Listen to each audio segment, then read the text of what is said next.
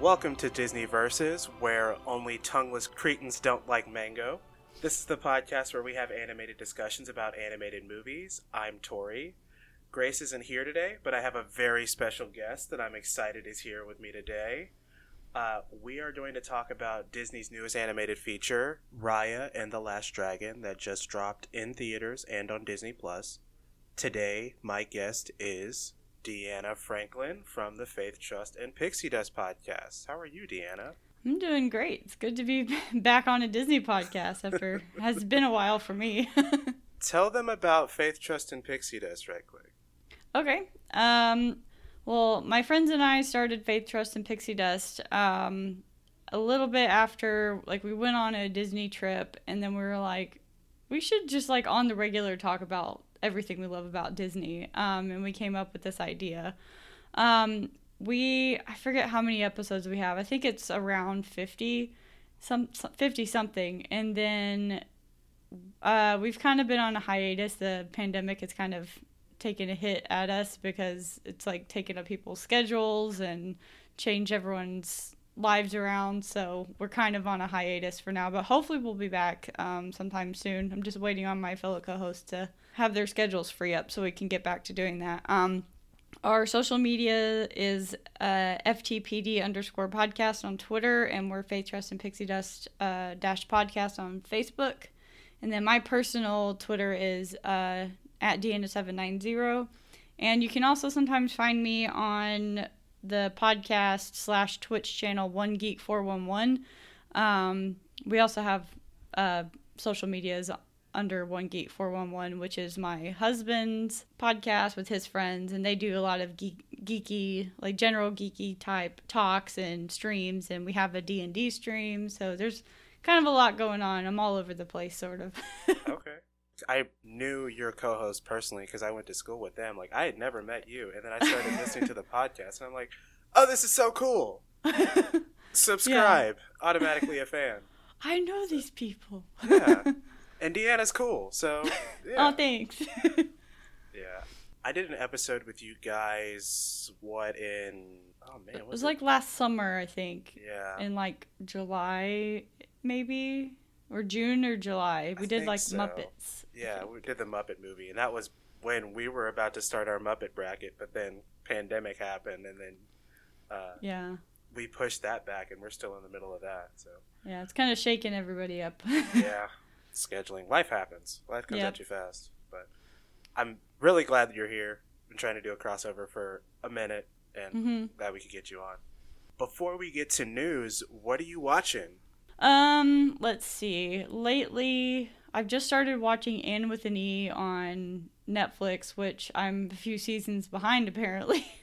But that's been really enjoyable, because I used to watch the Anne of Green Gables movies, I think, when I was a kid. And so it's kind of nice to come back to it in this, new way of seeing it as a TV show. And, it's filmed a little bit differently, and the acting's a little bit different, but, the story's still there, and it's really great.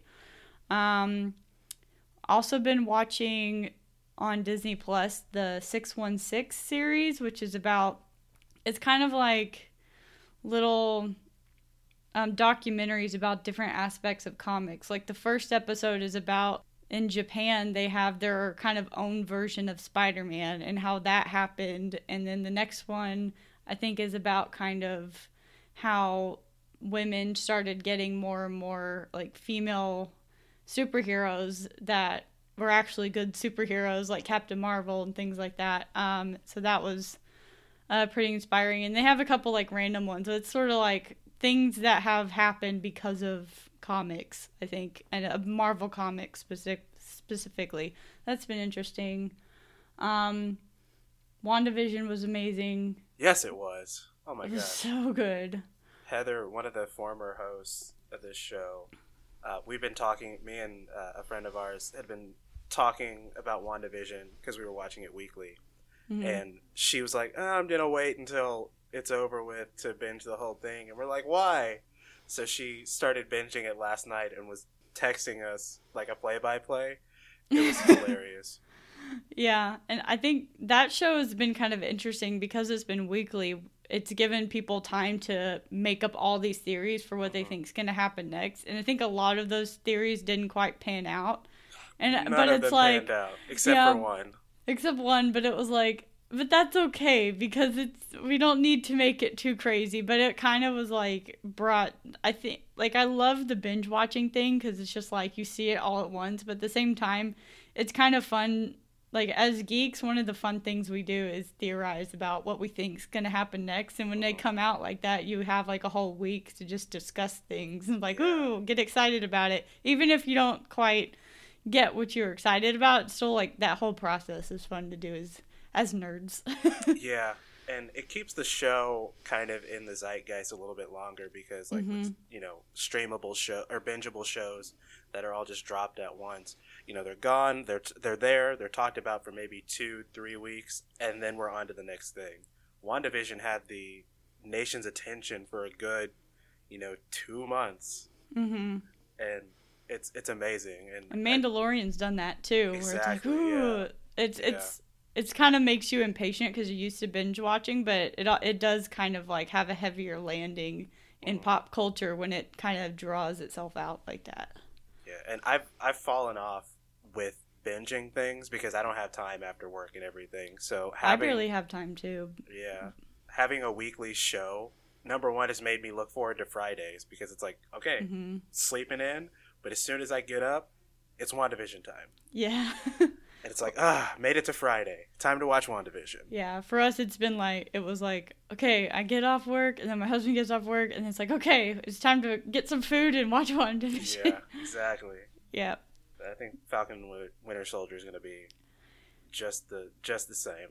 Yeah, I'm excited for that, but I've also realized that I need to go back and watch the Captain America movies because turns out those are the ones that I've only seen once. Oh, wow. I don't know why. I think I just really like the more fantastical kind of Avengers and the less like, I'm just strong and I can punch things. Like, I like the ones that can like fly and have all kinds of weird powers and stuff.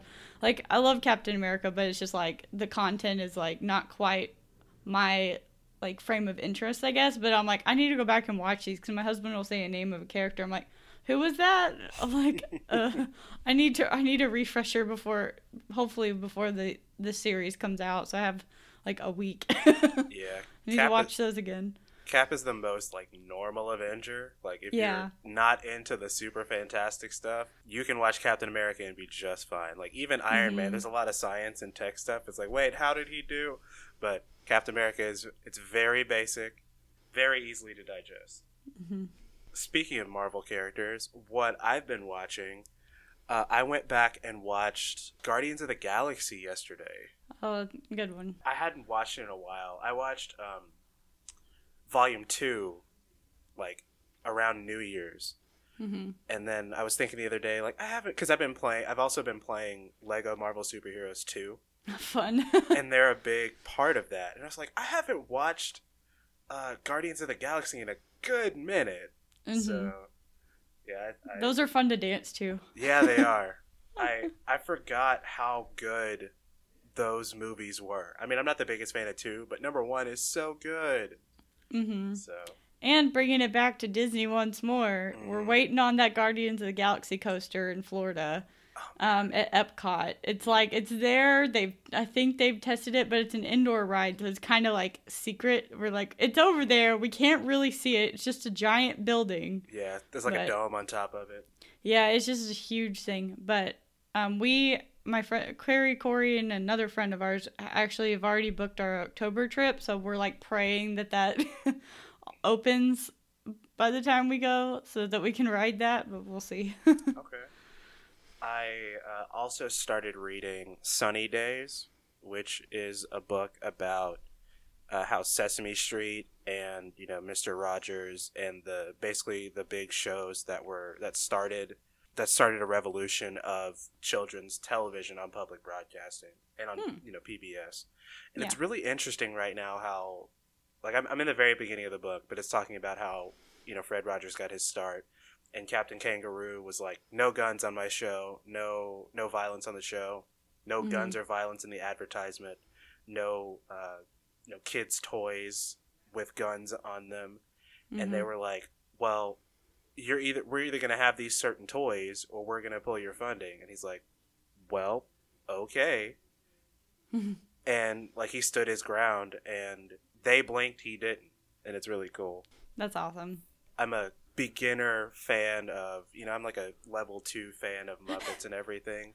And I'm just now getting into not level 2, but like the making of the Muppets and everything and their origins. So I'm starting to read more and more books about like, how did this happen? How did you're like getting into the lore of the Muppets kind of thing. You've gone beyond just watching the show, and you're getting into like all the backstories and stuff. Yeah, I read the book on Jim Henson that came out a couple years ago. So now I'm getting into like the shows and stuff. So Sesame Street is as good a place as any to start.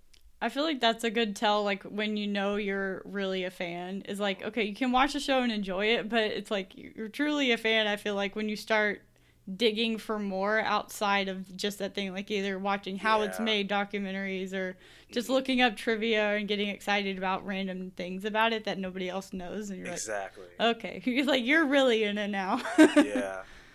Like, I want to go to a Muppet production and be like, okay, how high is the floor? Because everyone has to be like this, and with the screens on their chest, they have to have their hands up in the air. I want to see what it looks like. I bet it's silly, but necessary. Yep. Let's talk about some news right quick before we get to Raya. Golden Globes happened, and Soul was the winner of Best Animated Feature and Best Original Score, which I loved. Well deserved.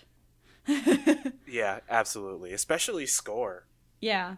Like of the nominees, I don't think anybody had anywhere close to as good or as versatile a score as Soul did. And wasn't the person who wrote the score which talk show host does he have music for?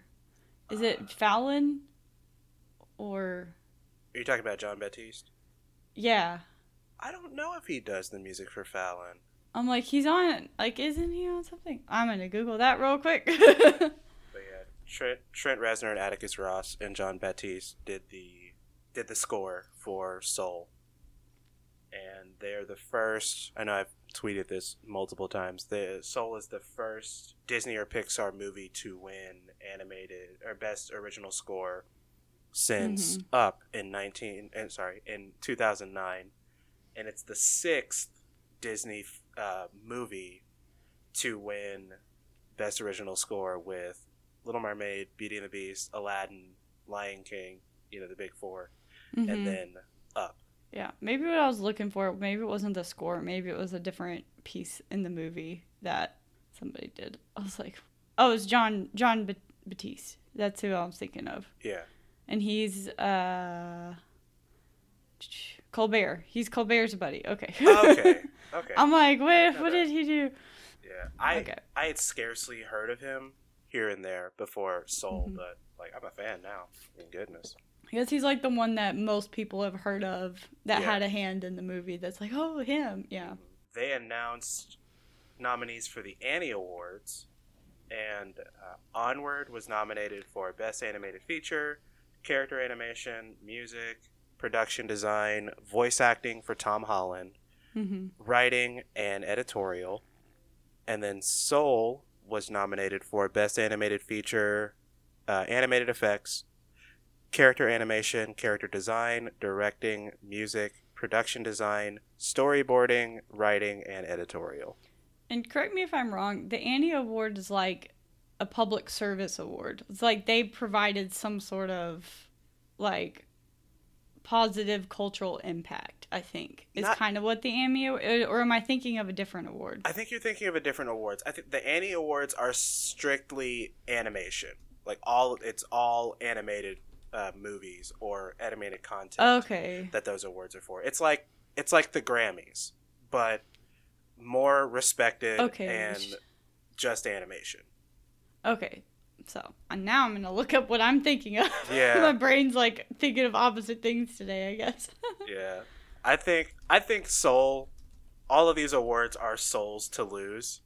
So, I mean, that's 10 nominations for Soul, and I wouldn't be surprised if they came away with all 10, because Me personally, I'm thinking forward to the Oscars. Mm-hmm. I think it has Best Animated Feature locked up. I'm hoping it gets nominated for Best Picture, because that would be, the big achievement that it would get denied. And people are like, yeah, this is one of the best movies of the year. Okay. Maybe it's well, I don't know. I'll figure it out later. Someone out in the ether, like, if you know what I'm talking about, let me know. And then the last bit of news is some casting news for Disney's Pinocchio live-action movie dealy. Uh-huh. Cynthia Erivo, who played Harriet Tubman in the Harriet movie, has been cast as the Blue Fairy. And Joseph Gordon-Levitt from Inception and 500 Days of Summer and 10 Things I Hate About You. Oh yeah, he was in that one. He was a baby in that. Baby JGL has been cast as Jiminy Cricket to join Tom Hanks as Geppetto, Luke Evans as the Coachman, and Keegan-Michael Key as Honest John in the live-action film that's going to be directed and co-written by Robert Zemeckis. I wonder how they're going to handle Pinocchio in today's world. I mean, there's a lot of, like, smoking and gambling and kids getting turned into donkeys. I'm like, this is kind of... I think it's different today. Yeah. There are some things that you can do to kind of... the kid can still get turned into a donkey. Mm-hmm. I don't know if you're going to show kids smoking and stuff, though. Right. Especially in, in a 2021 or 2020s era Disney movie. It's not going to happen. Yeah, I'm interested to see how they're going to spin this. Or do we know if it's going to be set, like, back, like, in the past, or if it's going to be modern, like a modernized Pinocchio? I think it's going to be set in the, in the past, because what does a coachman mean in... True. What is a coachman? Uber. how many kids know what a coachman is now? True. And I'm really excited to see Cynthia Erivo as the Blue Fairy. I think she's super talented. I saw her in Harriet and Widows with Viola Davis, and she's very good. And I also know her as the person that stopped Philippa Sue from winning a Tony. Ooh. So, yeah. So if she got a Tony, so what musical or what's she in? I want to say The Color Purple. I've seen that one when it came through Dallas. That one's really good. My sister saw it. I think she went and saw it on Broadway. Oh, and she said it was amazing. Mm-hmm. So everything's better on Broadway. Yeah. The tours are a good supplement, but yeah. I enjoyed the Aladdin tour. That was fantastic. Me too. And I think The Lion King is good wherever you see it. Just see The Lion King. Yeah. It doesn't matter where, just go see it. They could be performing at a McDonald's, and I know it's going to be good. Yeah. So. True. All right. Yeah, that'll be an interesting remake. I'm still waiting on Little Mermaid, guys. You cast it a long time ago. Where is it? Oh, it's going to be... I know it's going to be great. Oh, I was telling my sister this the other day. So, Halle Bailey is on Grownish. And spoilers for Grownish if anybody out there watches. Her character also started reading Sunny Days, which is a book about how Sesame Street and Mr. Rogers and the big shows that started a revolution of children's television on public broadcasting and on PBS. And it's really interesting right now how, like, I'm in the very beginning of the book, but it's talking about how Fred Rogers got his start, and Captain Kangaroo was like, no guns on my show, no violence on the show, no guns or violence in the advertisement, no kids' toys with guns on them. And they were like, well, we're either going to have these certain toys or we're going to pull your funding. And he's like, well, okay. And like, he stood his ground, and they blinked, he didn't. And it's really cool. That's awesome. I'm a beginner fan of, I'm like a level 2 fan of Muppets and everything. And I'm just now getting into not level 2, but like the making of the Muppets and everything and their origins. So I'm starting to read more and more books about, like, how did this happen? how did You're this like getting become into so the great? lore of the Muppets kind Yeah. of thing. You've gone Yeah. beyond just watching the show, and you're getting Yeah. into like all the backstories and stuff. Yeah, I read the book on Jim Henson that came out a couple years ago, so now I'm getting into like the shows and stuff. So Sesame Street is as good a place as any to start. I feel like that's a good tell, like, when you know you're really a fan, is like, okay, you can watch the show and enjoy it, but it's like, you're truly a fan, I feel like, when you start digging for more outside of just that thing, like either watching how it's Yeah. made documentaries or just Mhm. looking up trivia and getting excited about random things about it that nobody else knows, and you're Exactly. like, okay, you're like, you're really in it now. Yeah. Like I want to go to a Muppet production and be like, okay, how high is the floor? Because Yeah. everyone has to be like this, and with the screens on their chest, they have to have their hands up in the air. I want to see what it looks like. I bet it's Mhm. silly, but necessary. Yep. Let's talk about some news right quick before we get to Raya. Mhm. Golden Globes happened, and Mhm. Soul was the winner of Best Animated Feature and Best Original Score, which I loved. Well deserved. Yeah, absolutely. Especially score. Yeah. Like of the nominees, I don't think anybody had anywhere close to as good or as versatile a score as Soul did. And wasn't the person who wrote the score which talk show host does he have music for? Is it Fallon? Or, Are you talking about John Baptiste? yeah. I don't know if he does the music for Fallon. I'm like, he's on, like, isn't he on something? I'm gonna Google that real quick. But yeah, Trent Reznor and Atticus Ross and John Baptiste did the score for Soul. And they're the first, I know I've tweeted this multiple times, Soul is the first Disney or Pixar movie to win animated or best original score since Up in 2009, and it's the sixth Disney movie to win best original score with Little Mermaid, Beauty and the Beast, Aladdin, Lion King, the big four, and then Up. Yeah, maybe what I was looking for, maybe it wasn't the score, maybe it was a different piece in the movie that somebody did. I was like, oh, it's John Batiste. That's who I was thinking of. Yeah. And he's Colbert. He's Colbert's buddy. Okay. Okay. I'm like, what did he do? Yeah. I had scarcely heard of him here and there before Soul, but like I'm a fan now. Thank goodness. I guess he's like the one that most people have heard of that Yeah. had a hand in the movie. That's like, oh, him. Yeah. They announced nominees for the Annie Awards, and Onward was nominated for Best Animated Feature, Character Animation, Music, Production Design, Voice Acting for Tom Holland, Writing, and Editorial. And then Soul was nominated for Best Animated Feature, Animated Effects, Character Animation, Character Design, Directing, Music, Production Design, Storyboarding, Writing, and Editorial. And correct me if I'm wrong, the Annie Award is like a public service award. It's like they provided some sort of like positive cultural impact, I think. Is kind of what the Annie, or am I thinking of a different award? I think you're thinking of a different awards. I think the Annie Awards are strictly animation.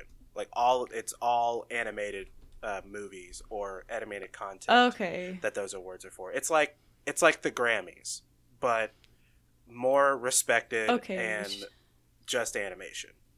Okay. So now I'm gonna look up what I'm thinking of. Yeah. My brain's like thinking of opposite things today, I guess. Yeah. I think Soul, all of these awards are Soul's to lose. So I mean, that's 10 nominations for Soul, and I wouldn't be surprised if they came away with all 10, because me personally, I'm thinking forward to the Oscars. I think it has Best Animated Feature locked up. I'm hoping it gets nominated for Best Picture, because that would be, the big achievement that it would get denied. And people are like, yeah, this is one of the best movies of the year. Okay. Maybe it's I don't know. I'll figure it out later. Someone out in the ether, like, if you know what I'm talking about, let me know. And then the last bit of news is some casting news for Disney's Pinocchio live-action movie dealy. Uh-huh. Cynthia Erivo, who played Harriet Tubman in the Harriet movie, has been cast as the Blue Fairy. And Joseph Gordon-Levitt from Inception and 500 Days of Summer and 10 Things I Hate About You. Oh, yeah, he was in that one. He was a baby in that. Baby JGL. Has been cast as Jiminy Cricket to join Tom Hanks as Geppetto, Luke Evans as the Coachman, and Keegan-Michael Key as Honest John in the live-action film that's going to be directed and co-written by Robert Zemeckis. I wonder how they're going to handle Pinocchio in today's world. I mean... There's a lot of, like, smoking and gambling and kids getting turned into donkeys. I'm like, this is kind of... I think it's different today. Yeah. There are some things that you can do to kind of... the kid can still get turned into a donkey. Mm-hmm. I don't know if you're going to show kids smoking and stuff, though. Right. Especially in, in a 2021 or 2020s era Disney movie. It's not going to happen. Yeah, I'm interested to see how they're going to spin this. Or do we know if it's going to be set, like, back, like, in the past, or if it's going to be modern, like a modernized Pinocchio? I think it's going to be set in the, in the past, because what does a coachman mean in... True. What is a coachman?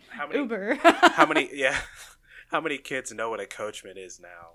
True.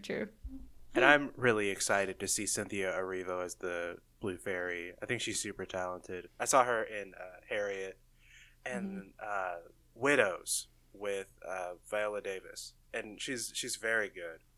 And I also know her as the person that stopped Philippa Sue from winning a Tony. Ooh. So, yeah. So if she got a Tony, so what musical or what's she in? I want to say The Color Purple. I've seen that one when it came through Dallas. That one's really good. My sister saw it. I think she went and saw it on Broadway. Oh, and she said it was amazing. Mm-hmm. So everything's better on Broadway. Yeah. The tours are a good supplement, but yeah. I enjoyed the Aladdin tour. That was fantastic. Me too. And I think The Lion King is good wherever you see it. Just see The Lion King. Yeah. It doesn't matter where, just go see it. They could be performing at a McDonald's, and I know it's going to be good. Yeah. So. True. All right. Yeah, that'll be an interesting remake. I'm still waiting on Little Mermaid, guys. You cast it a long time ago. Where is it? Oh, it's going to be... I know it's going to be great. Oh, I was telling my sister this the other day. So, Halle Bailey is on Grownish. And spoilers for Grownish if anybody out there watches. Her character Sky just qualified for the Olympics. Oh. So on the show, there was like this big goodbye party, and she's like, there were, crying and hugging. It's like, oh, she's leaving. And I'm like, wait a minute. Is she actually going to be off the show for a while? Or is the actress just going off for a couple months to film The Little Mermaid? For a certain project? Yeah. I'm really excited to see that as live action because, how many mermaid movies are there besides Splash that are live action? Except maybe some Lady. Well, that the Lady in the Water. And there's been like a teen Australian TV show, I think, really? But it's called H2O or something.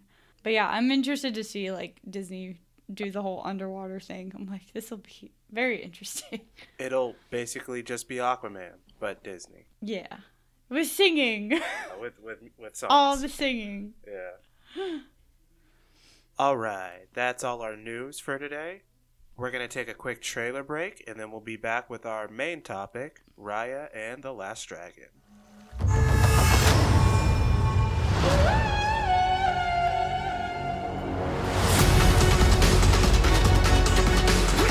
My whole life, I trained to become a guardian of the Dragon Gem.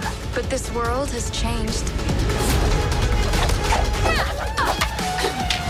And its people are divided. Now, to restore peace, I must find the last dragon.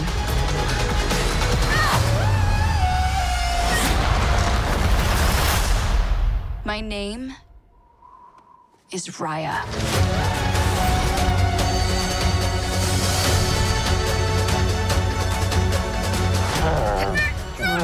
Tuck. You're getting a little too big for this, bud.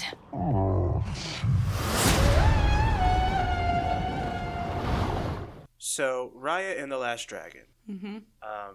This is Disney's 62nd animated feature film, directed by Don Hall, who also directed the 2011 Winnie the Pooh, Big Hero 6, and Moana, and Carlos Lopez Estrada, who directed Blind Spotting from 2018 with Daveed Diggs. Great movie. Can't recommend it enough. It was written by Qui Nguyen, who wrote on the TV show The Society, and Adele Lim, who wrote Crazy Rich Asians, and I didn't know this, that she wrote on Digimon seasons 2 through 4. I saw that, I was like, what episodes did she write on? But some good stuff. I missed that show. I may do a deep dive on that. Man, that takes me way back. Yeah. Makes me feel old. Yeah. Especially because, like, those characters are grown now. Like, because everything had a reboot series. Those characters had a reboot series and a series of movies, too. You know, it's like Ash and Pokemon. They just get more powerful. Yeah. The music was done by James Newton Howard, because we care a lot about music on this show. We all have music degrees. He did, as far as Disney goes, he did the music for Dinosaur, Atlantis the Lost Empire, Treasure Planet, and Maleficent. And he also did music for the Fantastic Beasts franchise, some of the Dark Knight trilogy, and 8 M. Night Shyamalan movies, including The Last Airbender. That movie does not exist, but, you know. I'm just kidding. Yeah. What movie? He also did the Peter Pan soundtrack, the Universal version that came out in 2003. Yes. I was obsessed with this movie, but I really, really love the soundtrack. It's so good. I think I still have it. I remember the soundtrack being notable. Yeah. Yeah, 13-year-old me, like, ate up that movie. But I remember, like, I'd listen to that soundtrack over and over and over. And, like, since then, I've never forgotten James Newton Howard's name. Oh, yeah. I'm like, James Newton Howard, he did this. And Treasure Planet has an epic, and Dinosaur, too, all have really good soundtracks. It's like, it's one of those things where it's like, this soundtrack's almost too good for this. Exactly, yes. This movie is trash, but the soundtrack is very nice. Or it's like, the movie is good, but it makes it that much better because the music, like, kind of is the foundation for it, almost. I think the only reason that we gave Treasure Planet a pass in our bracket was because the music was really good. Yeah, it definitely helped that movie. I mean, I love that movie, but part of me is like, but is it just because the music is great and like the main character is really good? I'm just like, I don't know. Something worked. Yeah. James Newton Howard also did the music for ER and Netflix's A Series of Unfortunate Events, which I love Netflix ones. Yeah, those are really good. The movie stars Kelly Marie Tran as Raya, Awkwafina as Sisu, the Last Dragon, Isaac Wang, Gemma Chan, Daniel Dae Kim, Benedict Wong, Sandra Oh, Talia Tran, Lucille Song, and of course, because it's a Disney animated movie, Alan Tudyk. He has to be. He's just like, he lives at Disney. He just has his own room, and when they need random like things, like, Alan, we need you. No, he's a prisoner. Like, they just release him from his cage. Like, we need you to voice another animated creature. He's like, okay, I guess. I love it. I didn't know Sandra Oh was in it. I was like, oh. I didn't either. I was trying to figure out who Tong was, and when I saw it was Benedict Wong, I was like, of course. It was great. Ratings. It currently sits at a 95% on Rotten Tomatoes, a 7.6 out of 10 on IMDb, and it has a 75% on Metacritic. And as of the 12th, when I wrote these numbers, it had grossed $27.5 million worldwide, and it had a weekend opening of $8.5 million. And that's always, like, nowadays, it's hard to, like, my expectations are so off. So I'm like, okay, how many people bought it on Disney Plus, and then how many people were able to see it in a theater, you know, it's like, okay, what does that mean for today? Because back in the day, it was like, oh, this movie made this many. And, like, it was understood. It's like, it's because how many people showed up at the theater that weekend. But now it's like, but what does that mean for today? Yeah, it's very Is that hard to good? gauge. Is that bad? I don't know. After a while, box office is going to start meaning less and less. I mean, to moviegoers, I think. To the studios, it's going to mean everything because they got to make that money. Yeah. But until theaters are back to 100% of what they were, and I don't think they'll ever get back to 100% of what they were, they're going to be... The box office is going to wane because people are going to want to... they're going to want to stay home. Like all the stuff that's about to come out on HBO Max, I'm going to stay home and watch that stuff. Yeah, it's like if I can stay home, I will. But if it's like the only way I can see it is in a theater, I'm going to go to theater. But I also just miss the theater because I love... That's a different... It's like, that's the ideal, like, environment to watch a movie in. Like, I was watching this at home and I was like, I really wish I could have seen this in a theater because I feel like it would be, like... more impactful in a theater than it is like just me on my couch. Yeah, I totally get that. Going to the theater is actually a big part of it, and I try to recreate that here in my own apartment. You know, I have a decent sized TV, and I got a decent sound system with a sound bar and subwoofers and everything. Yeah. Even for when I'm watching, you know, like when I decide to watch Avatar, I'm gonna watch it like I'm in the theater. Yeah, I kind of have the same thing, but we're in an apartment. It's like I don't want the bass to be too boomy. I don't want to upset my neighbors. I don't care if it's before 8 o'clock. Live at your own risk. If it's in the middle of the night, that's a problem. But it's like, hey, it's not time for bed yet. It's okay. There will be bass. There will be bass.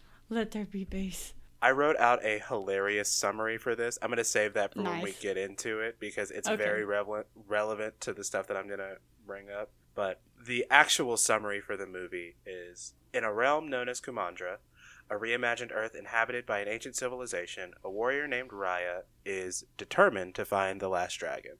That is all the preamble for that. So what did you think of the... Well, let's keep it spoiler-free for right now, and then we'll dive headlong into spoilers. What were your first impressions of the movie? What'd you think? Watching it, first impressions were, this is creative. This is pretty, like, seems new. The art style's really cool. And after the movie, I was like, but this is just me with Disney. I was like... I liked it, but I wish there were songs. But I'm just like, I love Disney musicals, and this is not, like, that's probably not the tone they would have gone for this, but I'm always like, when I see a Disney movie that's not a musical, I'm like, it's a good movie, but it's not, like, the classic that type Disney feel that I'm used to when it's a musical kind of thing, but that's just my own brain. Yeah. I kind of feel that way, too. Yeah, but...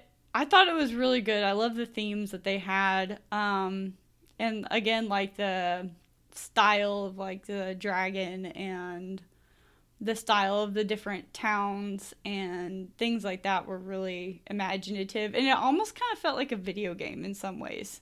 Agreed. Like now that I'm like looking back in my mind, I'm like, it kind of felt like an imaginative video game almost. With like its different kind of realms that you go through. Yeah, it's definitely very level-based. Mm-hmm. I liked it a lot on first viewing. Honestly, it felt kind of long to me when I saw it the first time, and I still kind of feel that way.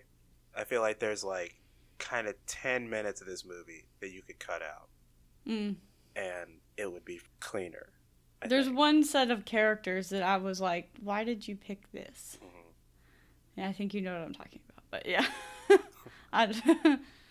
It's one of there's like a small group of people or characters that are picked up along the way. I'm like, why was this a choice? Yeah. It's like it's the thing that's like the kids would, if you're in a theater, the kids would be losing their minds laughing. Yeah. But for the adults, it's like, this isn't hitting with me. Yeah, it's like, why? It's like the Olaf of this movie. It's like, okay. Yeah, we'll get to that on the other side of spoilers. Yeah. I do like the theme. I don't think this is a spoiler at all. I think that the theme of, you know, trusting people, I think I got a little bit more out of it than the movie wanted me to. So they kind of beat you over the head with it, but there are some little. subtleties with it too, because of the Mhm. way, the tribes are broken up, and the way they're kind of their relationships to each other. I got some strong Avatar: The Last Airbender vibes. Oh for my sure. gosh, absolutely. I was just like, so this one place is definitely the Fire Nation. Yes, absolutely. Everybody yeah. hates them, so they're by default They're the Fire worst. Nation. Yeah. They started all this, so it's the Fire Nation. Yeah. And everything changed when the Fire Nation attacked. Yeah, and I mean, it's also kind of like, because Avatar is also kind of inspired by this similar region that this movie is inspired by as well. Yeah. So it's kind of hard to not make those kind of comparisons at the same time. So Yeah, and it's fair because I told a friend this. You can't get mad because they base it on similar cultures and they look similar. Like if they use, I can't remember the thing I used, but I think I used the analogy of Black Panther and Coming to America. Like, yes, they're both based in fictional African countries. And they used African culture to make the costumes. So they're going to look kind of similar. right. It's like if the foundation for these different things is always the foundation, then they're all going to kind of reflect each other somewhat if they all kind of came out of the same origin. Yeah, exactly. But I agree with you. It looks great. These Disney movies, they never look bad. Like they're just fun to look at sometimes. Like, I don't know, like even if you didn't know what was going on, it's just like pretty. Yeah. Have you seen the Zenimation on Disney Plus? I think I've started watching it, but it's one of the things like this would be great for like if I'm working on something and I just need ambiance. But I have like clicked on it and it's really interesting. Yeah. I hope they use this because they're making a second set of those. And I hope they use Raya in, like, I'm pretty sure they're going to use Raya in a lot of them because it was very Frozen 2 heavy. Yeah, they probably will. Just because, like, I remember, especially because they do, like, establishing shots for each region. And it's, like, just that. Like, each one was really imaginative and really pretty. And also, each one was really unique at the same time. Yeah. What would you, before we get into spoilers, what would you grade it? For me personally, I'd probably put it around like a 7. Like I liked it, but it wasn't like I wasn't like blown away by it. Okay. But at the same time, like the thing about like movies when you watch them, I feel like it also depends on the lens that you see them through. So like some like different people might have a different connection to different movies. Like Corey, for instance, really sees herself in Elsa, I think, a lot. And so when Elsa's character isn't taken a certain direction, she's kind of like, I wasn't into that because that's not where I would like me to go when you connect with a character. And I feel like I didn't quite connect with anybody in this, but I did see like human experience connections to it. But I didn't like see myself in anybody. But someone else who would see themselves in any of these characters would probably like grade it higher than I would. I think I'm in the same boat as you, around a 7 or an 8. I think I would, like, letter grade wise, I would have given it maybe like a B plus. Yeah. I like that it's very pretty to look at. The change of locales, like it's fine. It feels very like globe hoppy. And you said like it feels like a video game because it's like, okay, location. We're fast traveling everywhere. Yes, absolutely. I love the fight scenes. We'll get into it in a minute, but like the fighting, this is the most action-packed Disney movie I think ever. Yeah, it was very action heavy. Like barring maybe Treasure Planet, but this definitely has more fights than anything. Like you said, I didn't really connect with. Personally, I didn't connect with anybody. Like after Soul, if you listen to our Soul episode, I felt like Joe, and then I could connect with 22's anxiety. I didn't have any of that connection kind of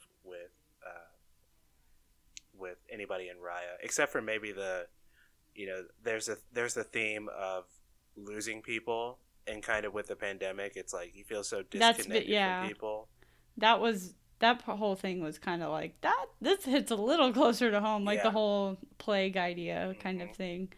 And back on like connecting to characters or like movies that recently came out, like especially in Frozen 2, I feel like I found a kind of a connection with Anna. And also I'm the second sister. I have an older sister, so like the stuff that Anna goes through in Frozen 2, I'm like, that hit me really. So like I loved Frozen 2 because like that, like the stuff she goes through in that movie, I was like, this spoke to me personally kind of thing. Yeah. So yeah, this one I was like, I kind of could find myself in some stuff, but other than that, I'm like, I enjoyed the story and where the characters went and the character development that they had. But yeah, it's like it didn't also have songs too that also bring me in. Yeah. So it's one of those things, like for each individual, it like people have different things that get them immersed in a film that other people need or don't need. Yeah. In watching nothing but little else but, you know, the big Disney Renaissance movies at work, I realized that songs are a good way to get through the plot without stating the plot. And it's like you take the 5 songs out of The Lion King and you lose like 30 minutes of that movie. So yeah, and that could be like a generational thing for us because like we were raised on Disney Renaissance musicals. Absolutely. Like every one of those animated films had like a good solid soundtrack for like karaoke. Like and, like all of like, and if there weren't, like I don't remember, like Mulan was a little bit lighter on the songs. But even if the characters didn't sing, then you've got Tarzan with Phil Collins going nuts on his soundtrack. Yeah. So it's kind of like we're used to seeing that with Disney, and now that they're getting a little bit more, it kind of is like, it's almost like getting into a more second experimental age kind of thing. It's like, okay, they're trying to do just movies how they want to do movies, even if they aren't necessarily musicals, because they've done lots of musicals. They don't necessarily need more, but that's what feels like Disney to me. Yeah. If you haven't seen Raya and the Last Dragon, this is where your journey ends for now. Go watch the movie, go see it in theaters safely, and then come back and listen to what we have to say on the other side of the spoiler alert. Right. So, I can't talk about this movie without all of the comparisons to different things that I was coming up with on this second watch that I did today. I think I had more fun trying to figure out, okay, what is this? What can I compare this to? Okay. Than actually watching the movie. And as a fellow nerd, I imagine you'll get most of these references. Okay. I'm ready. The tribes of Kumandra reminded me of the tribes from Black Panther. Yep. Because now that you say that, the Panther tribe, where, you know, the royals live, are heart, but they're not as the Kumandran tribes are a lot more hostile towards each other than the Panther tribes are. The Wakandan tribes are. The Wakandan tribes are kind of more, you know, they're at peace with what their job is because it's all they're an integrated Wakanda. Yeah, some might need a little more convincing to help fight, but they're all kind of on the similar side. Yes. The Droon kind of look like symbiotes from Spider-Man. If you've seen Venom, Venom is a symbiote. I need to watch that one. But if you're saying the Droon are like Venom, that makes sense to me. Yeah. Yes. They're like kind of like this somewhat oozy, but also they glow, like moving kind of, I know, sure. I gotcha. You're an Avatar fan, so I was trying to figure out whether Tuk Tuk was he like an armadillo pill bug, or was he a bear, or what was he all supposed to be? I think to me, he was kind of like he's a pill bug, like hamster kind of thing. Okay, that makes sense. Like to me, he's like some sort of like rodent, like a guinea pig that's a pill bug type thing. But I'm sure that on the like Disney Wikipedia or something, they actually have like what he is. But whenever I was watching this and my husband was next to me, I'm like, this is this movie's Appa. Yes, exactly. Exactly. And something I noticed with looking at Tuk Tuk, Disney has kind of fallen into, I won't call it a rut, but a pattern of, here is the main character, here is the magical, creature that they have with them. Animal sidekick? No, not the animal sidekick. Like their genie or their Mushu or Olaf, Maui in Moana, and then there's the animal sidekick. So your Tuk Tuk, your Hey Hey, both voiced by Alan Tudyk, Sven, or pick a Disney horse. I gotcha. Yeah. So like they kind of have a formula that people like you and me who watch these movies ad nauseum are picking up on. Yeah, it's like the character's mount. Yes. Character. Exactly. Speaking of those magical characters, let's talk about Sisu. Okay. I don't think I'm going to get much hate for this because I don't know where her beehive is. I'm not the biggest fan of Awkwafina as the voice of Sisu. It just didn't, like, her vocal performance didn't really pop for me. Like, on the flip side, Benedict Wong as Tong, I loved it because he sounded familiar, but it doesn't sound like Benedict Wong. Like, it felt like Benedict Wong was doing a performance, whereas Awkwafina was just Awkwafina. Yeah, and I feel like that kind of happens, like, when you have, like, a celebrity with a distinct voice. It's kind of, I feel like that's really hard to do because it either works or it doesn't. And yeah, I was kind of like, when you look at Sisu, like, art, the voice that they picked for her, I don't necessarily think matches with what I pictured when I looked at the dragon.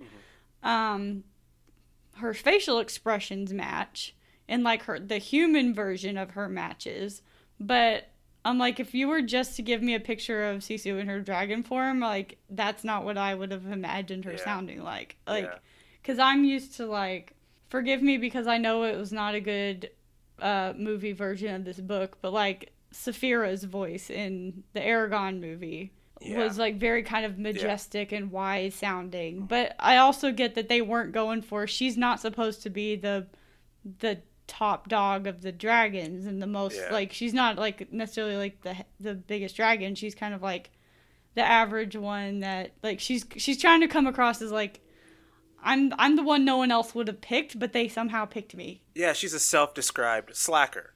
Yeah. So I guess it's kind of apt that it's Awkwafina. Yeah, so like that kind of works, but like my expectation was not that. So my brain kind of had a hard time getting going with the character. Like, when we first meet her, I'm like, this is not what I expected, but okay. And she, on the same thought of, Disney's magical creatures, she's kind of a cross between Donkey from Shrek, even though that's DreamWorks, and, well, let's say Mushu, because same voice actor, and Genie. Obviously the shape-shifting and the Sisu is the MacGuffin kind of for the first part of the movie, and then she's kind of, I don't want to say dumb, but she's not as she's a slacker, like we said. She's like an extra comedic relief. She's not really like she's kind of like a Timon and Pumbaa kind of type-ish. It's like, I'm not meant to be the special one in the movie. But it's like, but you're a dragon, and you look cool, but you're like hokey, sort of. Yeah. And so I think that's the thing with like certain like mythical creatures and stuff too. If it's like a giant dragon, like, we all have an idea of what that is like in fantasy.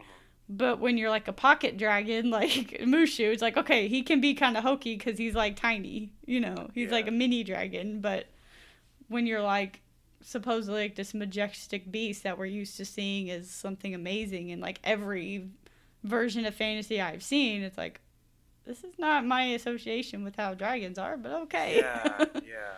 Sisu, whereas Raya is super intense, and we'll get to Raya in a second, because there's glowing she's the main praise. character. There's glowing praise coming. Raya is super intense, and she's, the person with the plan. Sisu has to be kind of the, not the antithesis to that, but she has to complement that. Yeah. Because she's essentially the sidekick. Mm-hmm.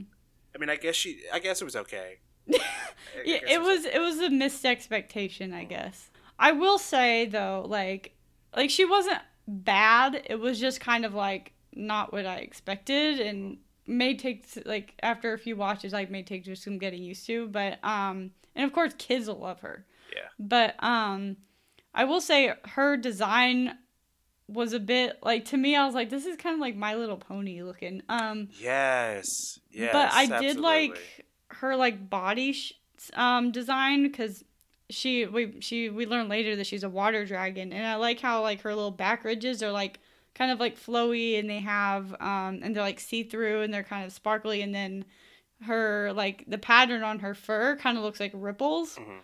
So I was like, after we learned that okay, she's a water dragon, I was like looking at the details on her. I was like, to see if how like they like modeled her after water kind of thing, and I was like, oh, that's kind of cool. Like I was enjoying like the style of her, I guess, and they picked a very like unique style for the dragons in general, that I was like, it's not quite what you're used to seeing with like Chinese style dragons, even though that's kind of like the shape they were going for, but like they're kind of their own thing, based sort of off like Chinese dragon, like the long body idea, but they're also their own thing. We have so many like styles of dragon between, you know, Game of Thrones and not Lord of the Rings, because there are no dragons in that, The Hobbit, and How to Train Your Dragon, the trilogy. So we have so many different styles of dragon. I appreciated that Sisu's character design was distinctly different from, you know, the main franchises that have dragons in them, because it would be very easy to be like, oh, she's a slimmer version of Toothless, but it's a different mythology that they're pulling from. Yeah, it was almost like the body of like kind of how you see like the dragon in like the Mulan logo. Mm-hmm. She's kind of like has that body, but they gave her like a My Little Pony face. Yeah, where it's kind of like the short nose kind of thing. Yeah, and the big eyes. Her big eyes. Humongous. She has Disney eyes. Yes, she does. I thought it was interesting. So Raya. Yeah. I loved Raya as a character. I mean, she's a badass for one thing. She's the best fighter, clearly. Single-handedly takes the crown of who's the best fighter. I dare say, male or female, who's the best fighter in Disney, and I think it's Raya. Yeah, she's really good. Hercules doesn't count because he's a god. That's cheating. But, he has powers. Yeah. Like, as an average person that doesn't have any kind of, like, augmentation or whatever is, like, just a skilled fighter. Yeah. I mean, better than Moana, better than Mulan and Merida. She doesn't have the Force. She doesn't have magic hair, you know. Yeah. She's trained. She trained for years to be as awesome as she is. Yeah, and, like, Mulan, I'm not talking about the live action Mulan. Yeah. Because that was its own thing. But, like, animated Mulan, like, she fights, but she's more, like, calculating. Like, she figures things out and finds new ways of doing stuff. And she does fight Shan Yu, but it's quick, and it's not, like, it didn't take a lot of moves. She just had, like, figured out really clever ways of defeating him. It was kind of like her mind was more of the weapon than what, like, her brawn kind of thing. Yeah. I start to think of Mulan as, like, more of a tactician than a straight-up warrior. Right. Like, Raya would straight-up ninja. Yeah. Raya would take Shan Yu out, like, without malice. Just, I'm better than you. Here's how. Yeah. And I also liked that they, like, put her up against another very strong female warrior as well. Yeah, Namari's awesome, too. Yeah, it wasn't like, okay, let's have the girl show the man that she can beat him. It was like, let's just show two people who happen to be women fighting, and they're both equally or nearly equally, like, trained to fight. And I love that no one made any kind of thing. It's like a girl fighting. Like, there was no surprise from any of the characters. Like, I love that the dad was like he tested her. It's like, you get to join the the ranks of warriors. There was no like first female or like, you know, things like that where they're pointing out that it's special because she's a woman or something, or because she's a girl. It's just, she just is. And I think in this world that sex isn't a big deal because of the 5 tribes that we see, the Talon chief is later on is a woman. So that means, and if you count Raya, 4 of the 5 tribes are led by women. And then, I mean, nobody's leading Spine because they're all, you know, stone. Yeah. So the one guy's left. Yeah.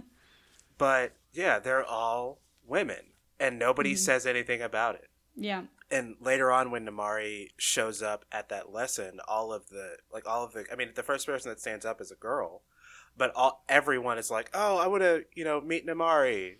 Maybe it's because she's the chief's daughter, or maybe because she's just, you know, an awesome fighter.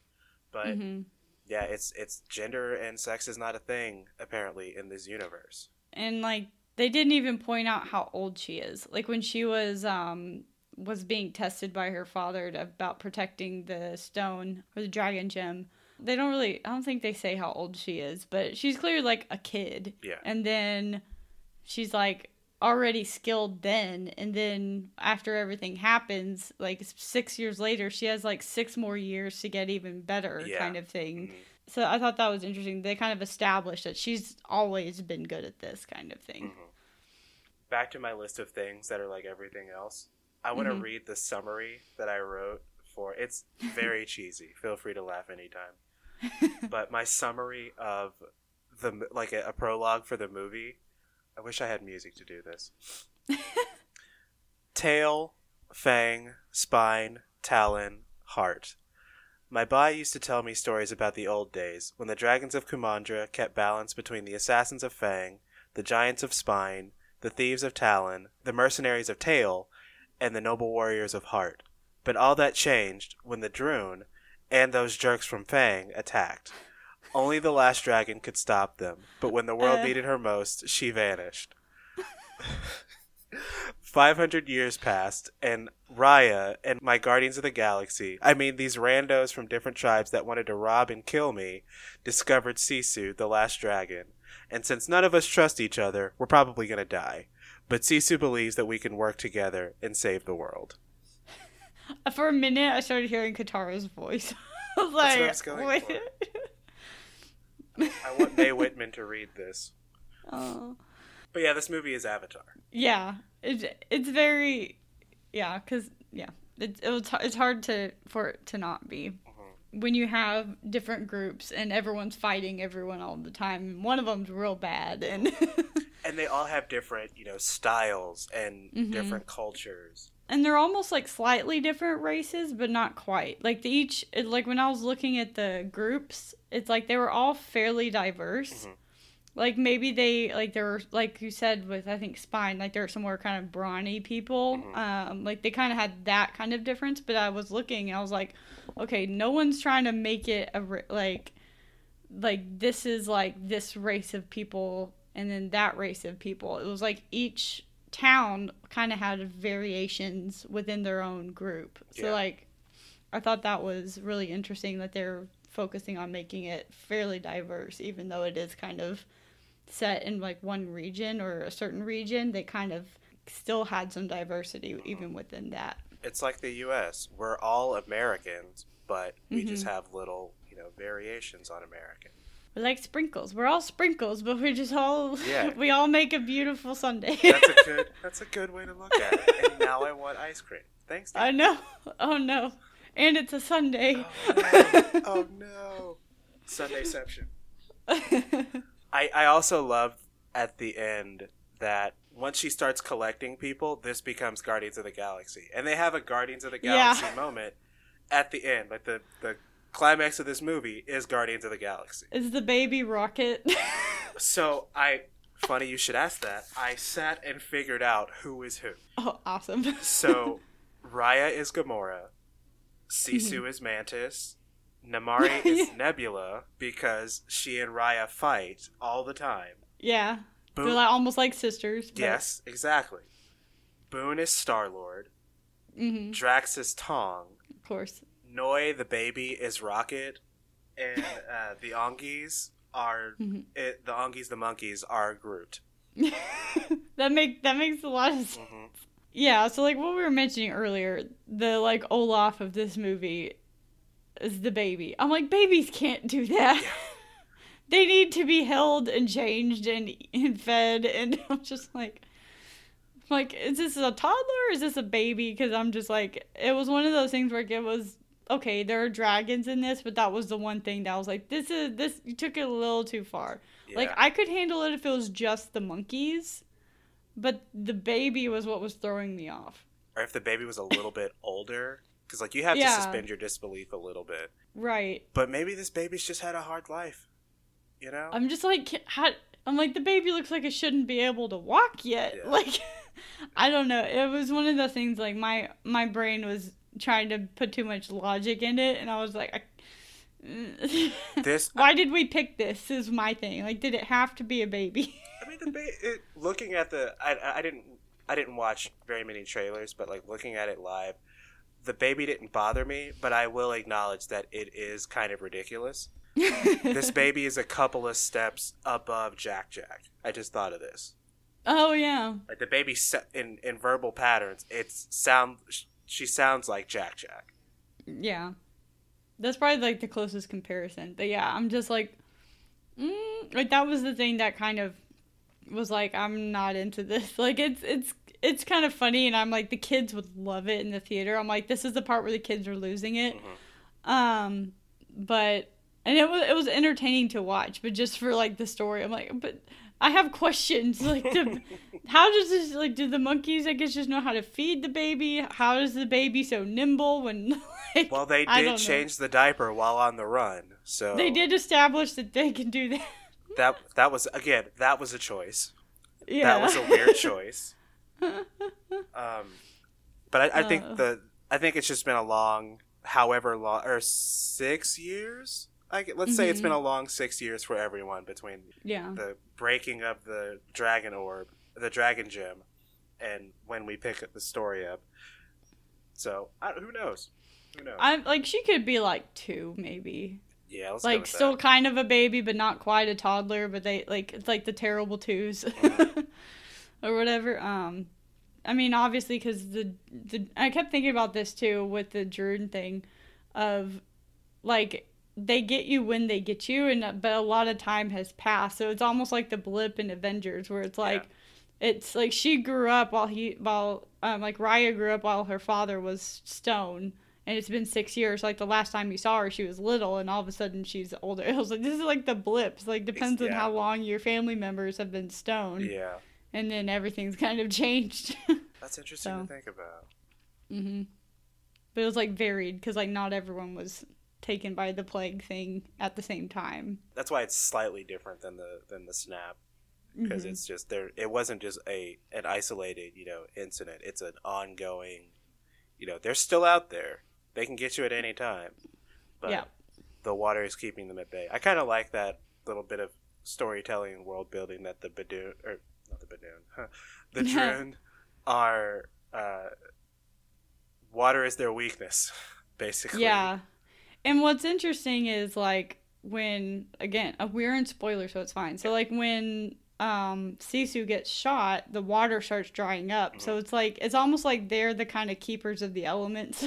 Yeah. The dragons or something. Yeah. And so since she was still alive, there was still water to keep them at bay somewhat. So like you could do that. But whenever the last dragon that kept the water was gone, then like it's all bets are off. So it is interesting, and it's like, well, maybe they chose her to be the one to save everyone because she was a water dragon, because she was the only or one of the few things that had like a power against the Druun on her own kind of thing.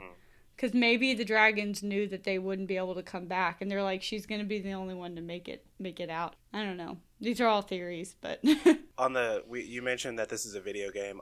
This is kind of like a video game. It'd make a good video game. Yeah, I think so. Just make this kind of like a Breath of the Wild style. Yeah. You got to collect the pieces and put them together. Yeah, you got to find, and it's just like a Legend of Zelda game. You got to get, because Zelda's always trying to find the Triforce, and anyone who's played Breath of the Wild knows you got to go fight all of the Colossuses, and it's just like that. So I think this would be perfect for that. You just got to ride your, pill bug or whatever all over the landscape. It's your chocobo. Yeah. Still talking about Raya as a character. I like that she wasn't perfect. She wasn't. Sisu was the hopeful one, and Raya was the one who was like, people are trash. Can't trust them. I mean, I identify with that a bit. Especially these days, I'm like, people kind of aren't the best a lot of the time. Yeah. Or at least, like, out in public. Like, obviously friends are great, but, like, the person who cut you off and, everything. Yeah. But it showed that Raya, it gave her space to grow. I mean, it was an obvious space to grow, but still, it worked well because she was so jaded and, rightfully so, feeling played by Fang. And it cost her father. So why should she trust anyone? Because the last time she trusted a stranger, essentially her whole world was lost. Yeah, and that was kind of, you mentioned earlier, like kind of the theme that they were beating over our heads about like trusting people. Exactly, yeah. And I like that in the end it was kind of like the trust you give is kind of like trust you get back. But at the same time it's like it's not always, but sometimes it's like certain times when it matters, like kind of I feel like it was kind of figuring out like the discernment between when should you trust versus when you should be a little bit more cautious. Yeah. Kind of thing. And like Sisu and Raya were kind of the two yin and yang, like opposites of like trust it. Like if you just trust everyone, it'll be great. But like, but you got in trouble because you did. Versus like, this is the time I need to trust this person because like it's really important kind of thing. Yeah. It's like, it's kind of like working your way through those situations to figure out like never trust anyone, but you shouldn't always trust everyone kind of thing. In the same way that, the Fellowship from Lord of the Rings or the Guardians from Guardians of the Galaxy, they become sort of a found family. They didn't start that way because Noi and the Ongis were trying to rob Raya. I almost said Korra. Trying to rob Raya, and Tong was trying to, eat them. And the only person that was, genuine from jump was Boone.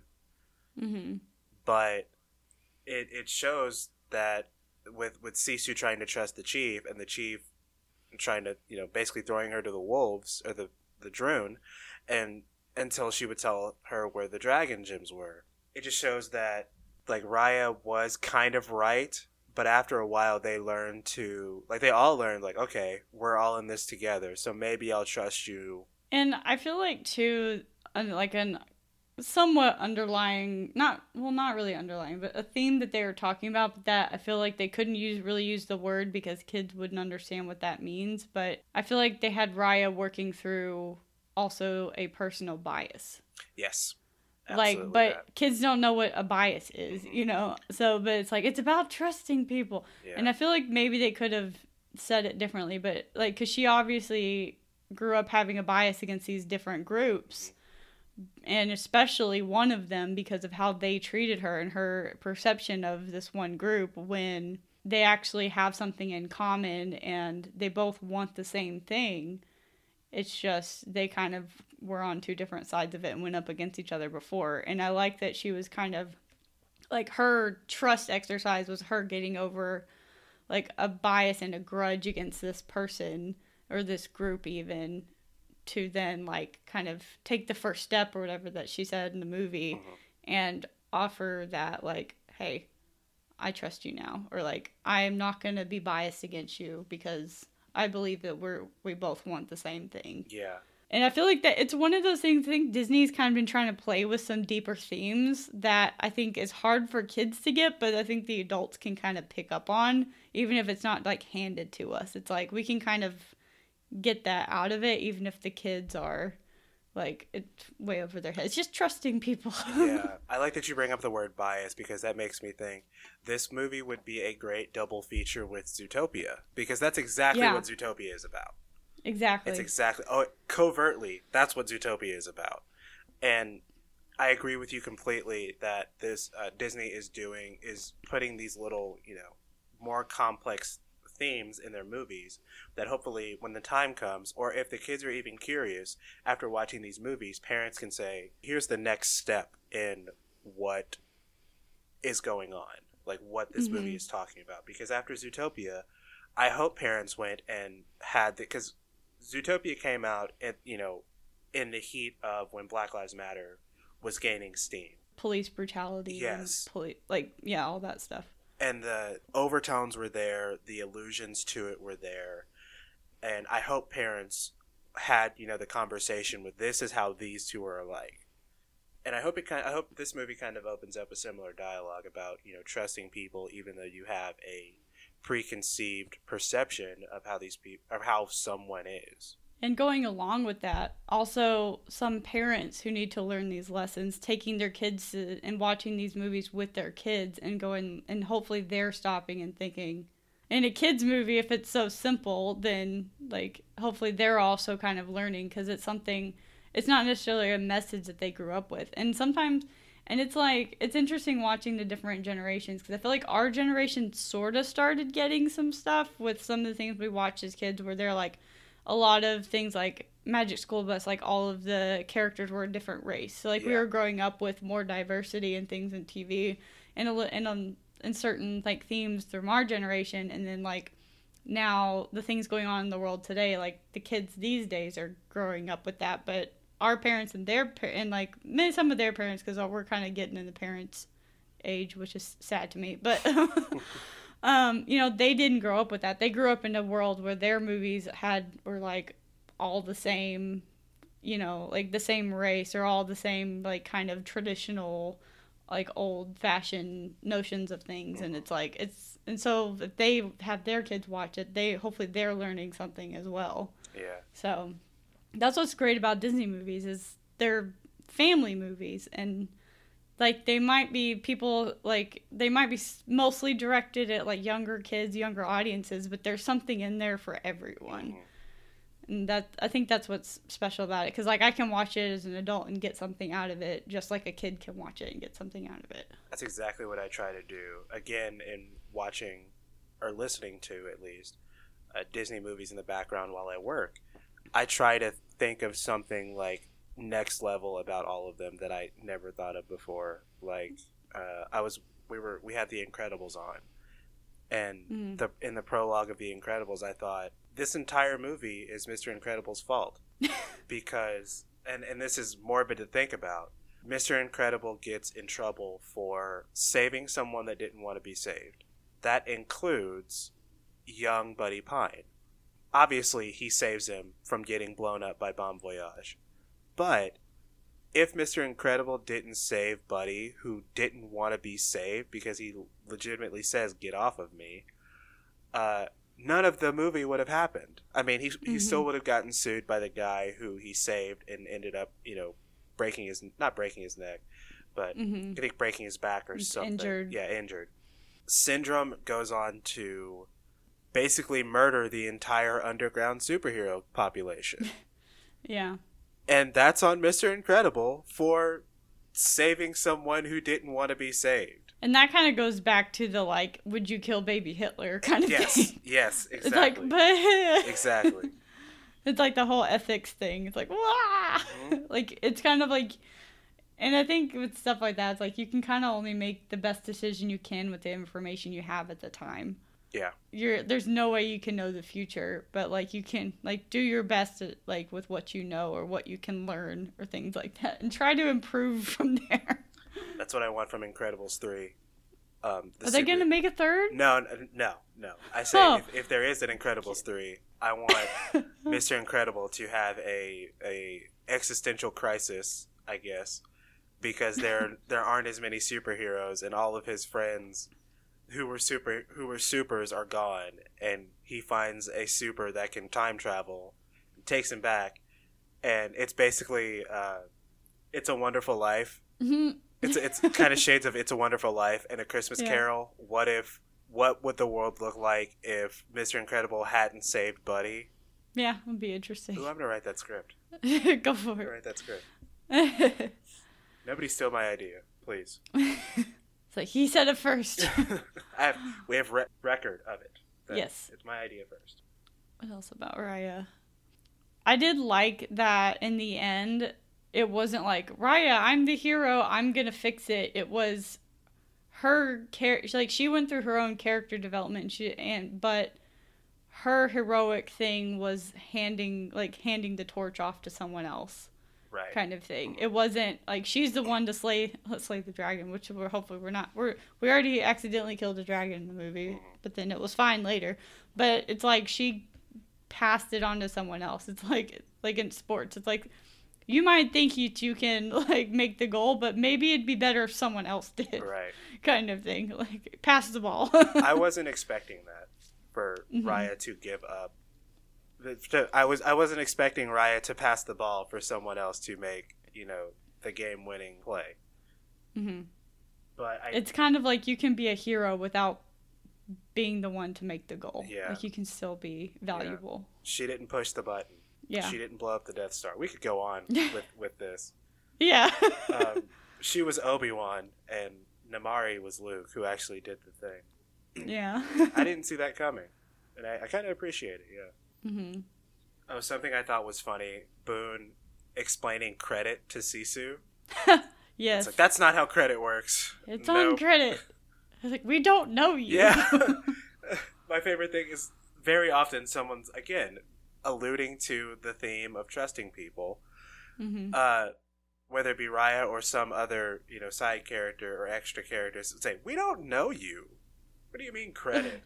I have another illusion that I just remembered that I made when I was watching it. Mm-hmm.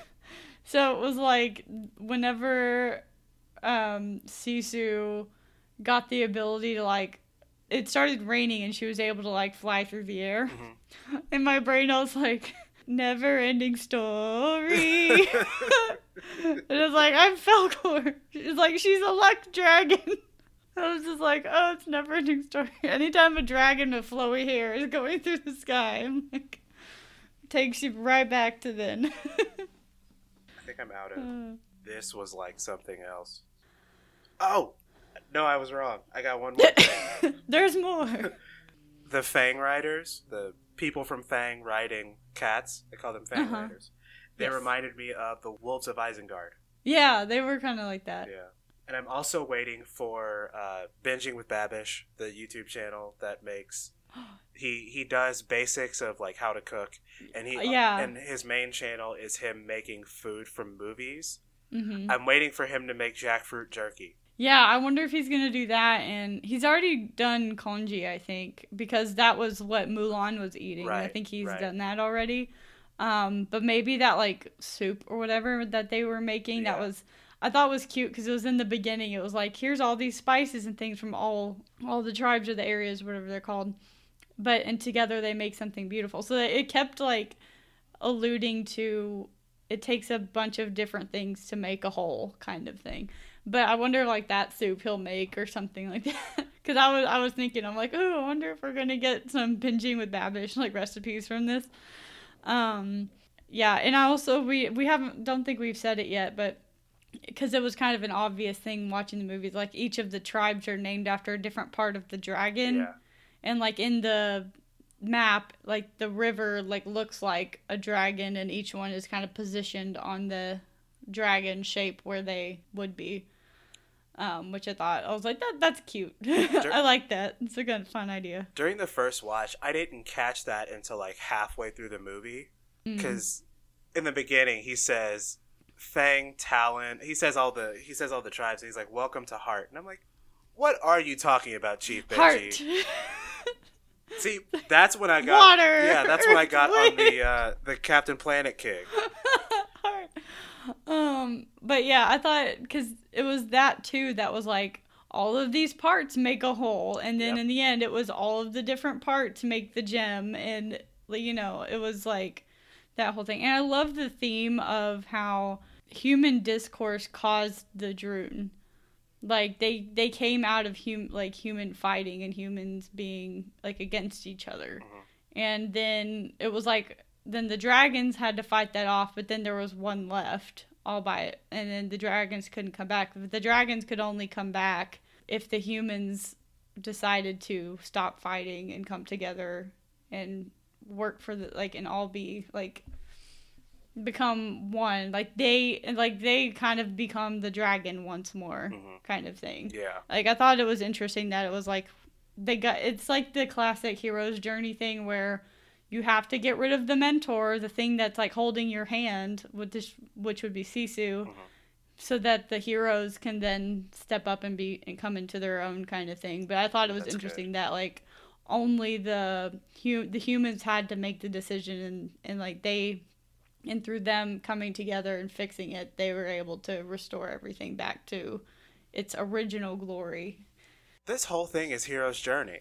Because for sure, in the beginning, most Disney movies are, I think. But But this one in particular, because you see the hero leave the ordinary world and goes into Kumandra as Mad Max land, you know, as Fury Road, basically. This is Raya Fury Road. That's what this is. And then the death of the mentor later on, and all the stuff in the middle with the side characters, and the refusal of the call, refusing to trust people, and then at the end, accepting the call when you accept, hey, Namaari, I have to trust you, even though you've stabbed me in the back and killed Sisu multiple times. And then, it's Star Wars again. Also Star Wars. And then the return That's to the my normal son. world. Sorry. And then you return to the normal world, which is Raya at the end. And, like, Raya kind of lost mentors twice, because she lost her father in the beginning, and then, like, at the very end, she loses, like, Sisu, which was, like, her only hope. She loses her Obi-Wan. And learns that it's like, okay, it's all up to the people now. Like, we don't have a choice but to work together. And, like, she kind of sacrificed herself first as, like, an example, kind of as an example for the rest of the group. Like, I'm doing what I need to do, and, like, the rest of you have to make your own decisions, but I'm gonna set the example of showing trust and getting over a bias and being like, this is the only way to fix it, and essentially kind of sacrifices herself so that, like, the group can kind of all do their own part. Man, this movie might be deeper than I originally thought it was. And it's talking about it like this that makes you, like, go through it again. And just like in Guardians of the Galaxy, too. And Avatar. Oh, my gosh. Yeah, it's oh, my gosh. I heard recently, so there's, like, the whole there's nothing new under the sun or whatever, and I heard someone say recently, it's like, creativity is forgetting who you stole it from. I think the next book I want to pick up, I've wanted to read this for a while. I want to say it's The 7 Basic Plots. And it's the idea that there are only 7 basic plots in all of literature, movies, media. There are only 7 plots, and it's like man versus man, man versus himself, man versus nature, man versus the machine, man versus God, all of that. But so it's like, it's one of those things, like, this movie wasn't, like, the most amazing movie I've ever seen. It was good, and obviously it had really good things in it, but it also had some things that I was like, we didn't need this part. But it's one of those things, like, it has a solid theme running through it that makes it a whole movie. And I think it's like when movies fail, I think, is when their underlying theme doesn't get across. And that's when you're like, what did I just watch? I'm not even sure. And that's when, like, their kind of foundation isn't quite there, I feel like. And this one, I think they had a solid foundation, even if some of the extras were a bit like, that's okay. Or some things were better than others. Yeah. I think that's a good, like, I think that's a good place to leave the conversation. We've covered a lot. Yeah, we did. I want to meet the person who came up with Tootin' Booms. I was like, was that someone's kid that's like, you should have this? And they just went with it because that's a unique thing to put in this movie. That was another point where it's like, and the little kids go, Ooh, farting bugs. Yep. Yeah. It's one of those things, it's like, come on, Disney, you can be classier than that. But I'm like, it's fine. The kids can have something to laugh at. Yeah, everybody it's gets not one. Just for me. Every Disney movie gets one. Yeah. And then looking at the hairstylings, like Raya's hair was very simple, but Namari and the people of Fang, how they had the like side shave. Yes, and then there's the braid going where the part in their hair is. There's a braid there. Yeah, I'm waiting for someone to do an awesome cosplay of that. It kind of, I said that Namari reminded me of Sabine in Rebels, the Mandalorian character. I haven't seen Rebels, I'm sorry. It's really good. I enjoyed Clone Wars and Rebels more than I thought I was, even though the beginning seasons are a little bit slower, but by the end you're like, that was so good, I'm crying.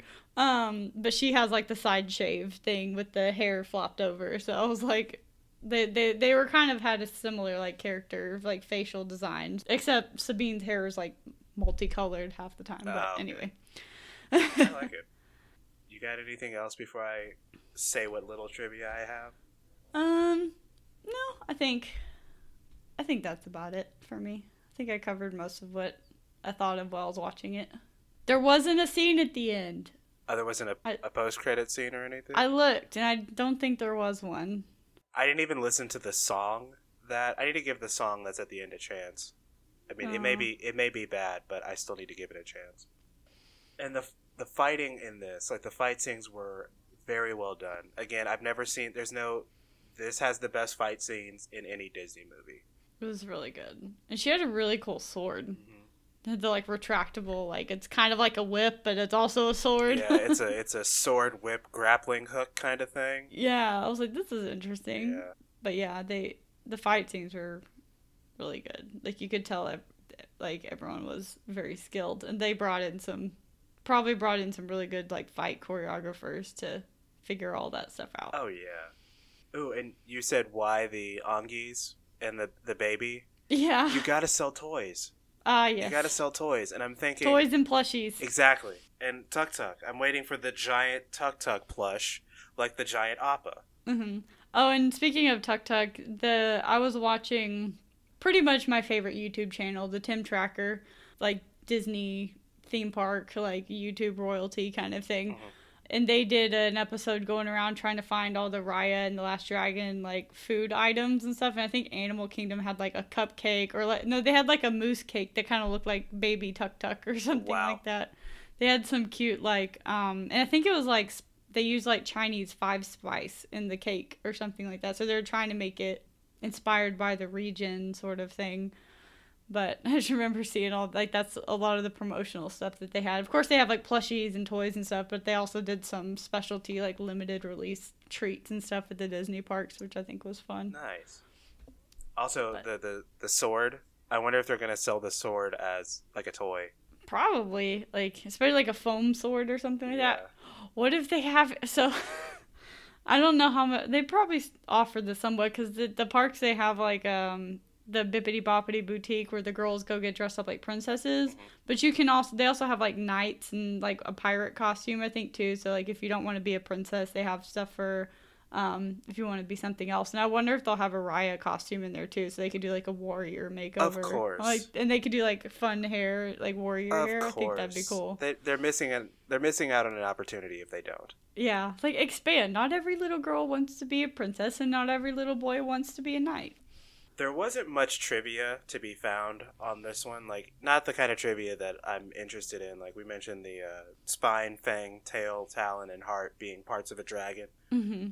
The only trivia that I could find... I mentioned at the beginning that this is the 62nd Disney animated feature.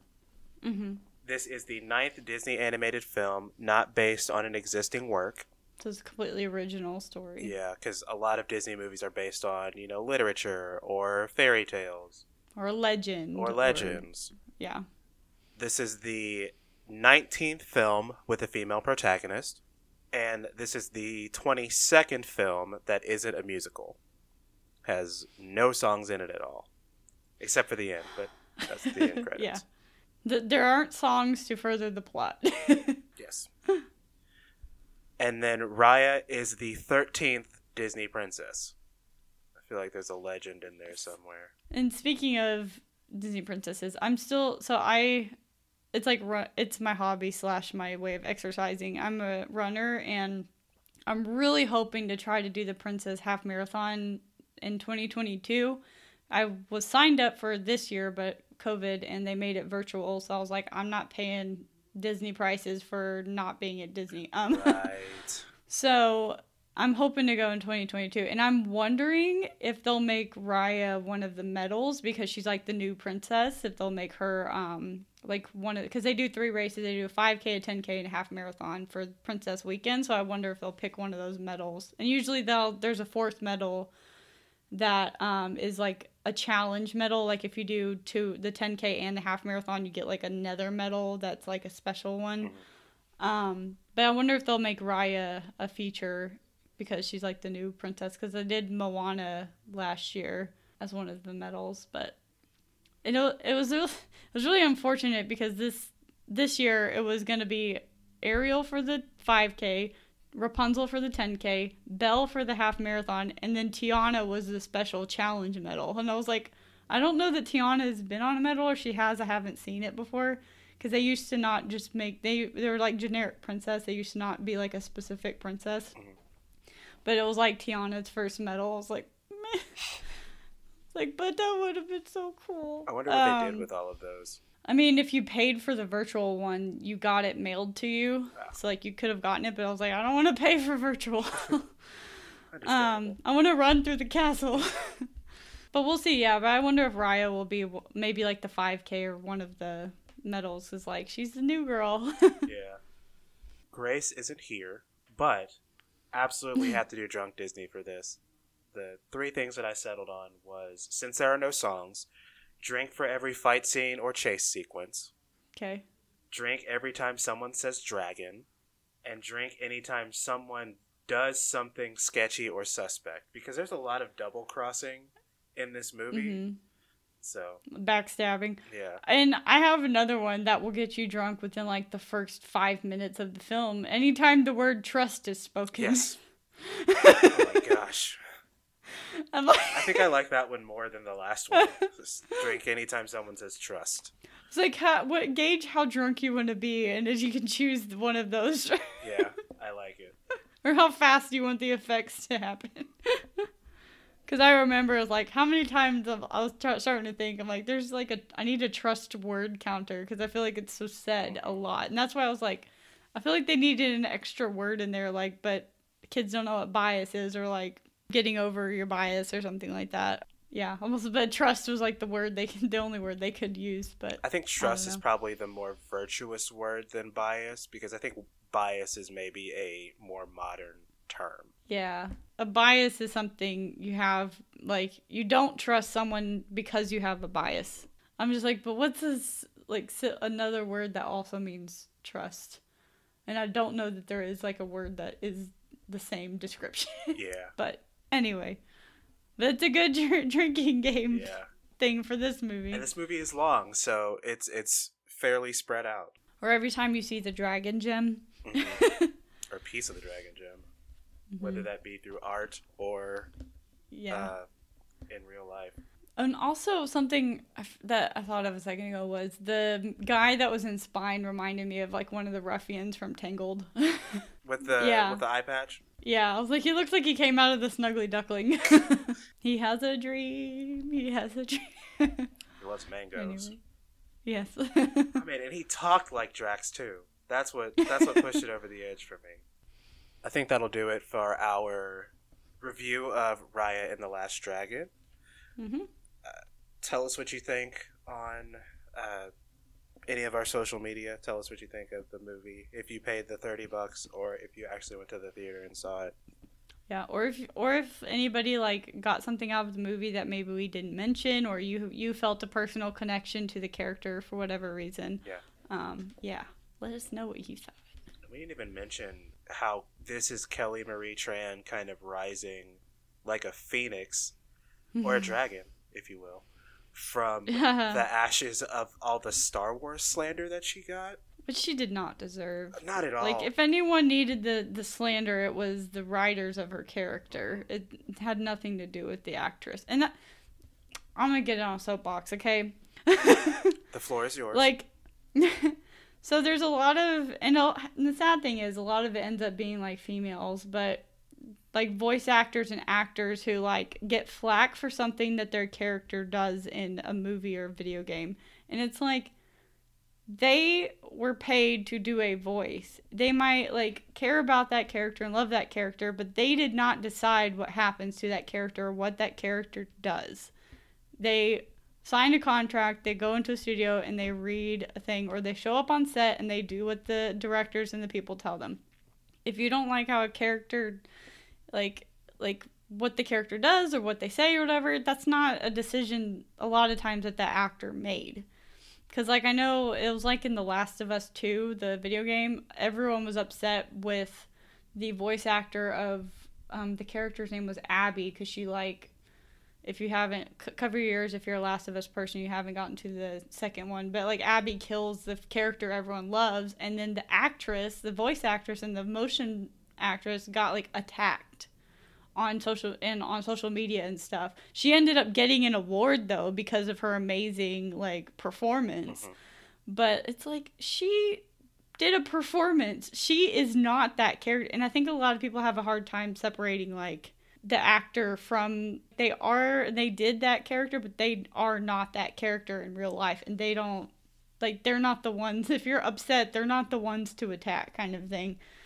Especially if you're, like, sexist and you just want to be upset at females for ruining what you thought was yours, when Star Wars is for everyone and it actually was meant for kids.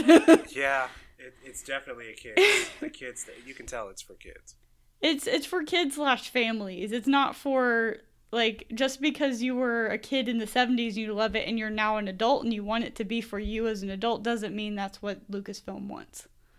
And it's just things like that. I think that there's a lot of people that have a hard time separating reality from a fandom kind of thing. Yeah. It's like, you got to remember, like, this isn't exactly for you or whatever. Like, the people making the movie are in control. Yeah. But anyway, don't attack actors and actresses unless in real life they're just terrible people and they need to be corrected. But what their character does is not really up to them. Agreed. Raises fake drink. Raises drink, clink. You gotta say off the soapbox. Okay, I'm off the soapbox now. I've stepped off of it. Okay. You can cut out some of that if you want to, but I've stated it. No, it's all of it. It's all good. Okay. I can't wait for Kelly Marie Tran to do more things because she's fantastic. She's supposed to be in Monsters at Work, the series based on Monsters, Inc. Oh, fun. So I can't wait for that. I need it to come out. I think they officially announced it to come out in June. So I can't wait for that. Thanks, Deanna, for the wonderful conversation on this movie. Yeah, it was fun. I enjoyed it. Can't wait to have you back on the show. I've talked to you about some ideas, so it's going to be interesting. You've not seen the last of me. Or heard as a podcast. Oh, they can see us. They can see us. Do you have anything to plug? Plug your stuff again. Podcast with my friends is Faith, Trust, and Pixie Dust. We share a website with One Geek 411. So if you go to onegeek411.com / Faith, Trust, and Pixie Dust, you'll find all of our episodes. Hopefully we'll post some new episodes sometime this year. So Twitter is at FTPD_podcast. Facebook is at Faith, Trust, and Pixie Dust -podcast. If you look up One Geek 411 or First Geek 411, you can find me on a lot of those sometimes. What else? My personal stuff is, my Twitter is at Deanna790, and I think Instagram is at Deanna0790. Because, I don't have a fancy username for those. But, yeah. Cool. Kind of a mess, but you'll find us somewhere. Yeah, I'll put links to everything on the show notes for this, and on our Facebook, which you can find Disney Versus on Facebook at facebook.com/DisneyVersus, on Twitter at DisneyVS, and on Instagram at Disney Versus Podcast, #Disney Parks Cookbook Challenge. This past weekend, it was popcorn weekend, so I made maple popcorn, caramel popcorn, and perfect popcorn. And oh my gosh, I never want to eat popcorn again until I make the Star Wars Outpost popcorn for May the 4th. Oh, nice. Yeah. And you guys should check out his stuff because he's been cooking a lot. I'm just surprised. Like, I don't know that I cook normal meals for myself that much. Yeah, but some of them look pretty good. It's interesting. It's a lot of fun. It's challenging to figure out and use things that I have never cooked with before. Like I went and got steaming baskets for something that I'm going to have to cook in the future. I'm going to have to buy an ice cream machine. I'm trying to wait until the summer to do that because it makes the most sense to make ice cream and frozen things in the summer. And they're selling those everywhere, like in Walmart. Yeah, I'm excited. I enjoy seeing your posts about it. I was like, what did he make this week? I don't know what I'm going to make next. I may, on Monday night, I may do something with tater tots. Oh, yeah. They have a lot of different tater tots things. Remember to rate, review, and subscribe to us on iTunes, Spotify, and Google Podcasts. If you give us a 5-star review and leave us a comment on iTunes or Facebook, I'll read them on the air. Womp womp. There's nothing new, unfortunately. Grace will be back next episode. She's in the midst of finishing up grad school. So send her all the good vibes. Let her know that you miss her. Everyone be safe out there. We are still in a pandemic. Wash your hands. Wear your masks. Social Get your distancing. vaccine when it's your turn. Yes, get your shots if you can. Everyone just be excellent to each other. Yes. Thank you for listening, as always, and we will see you guys next episode.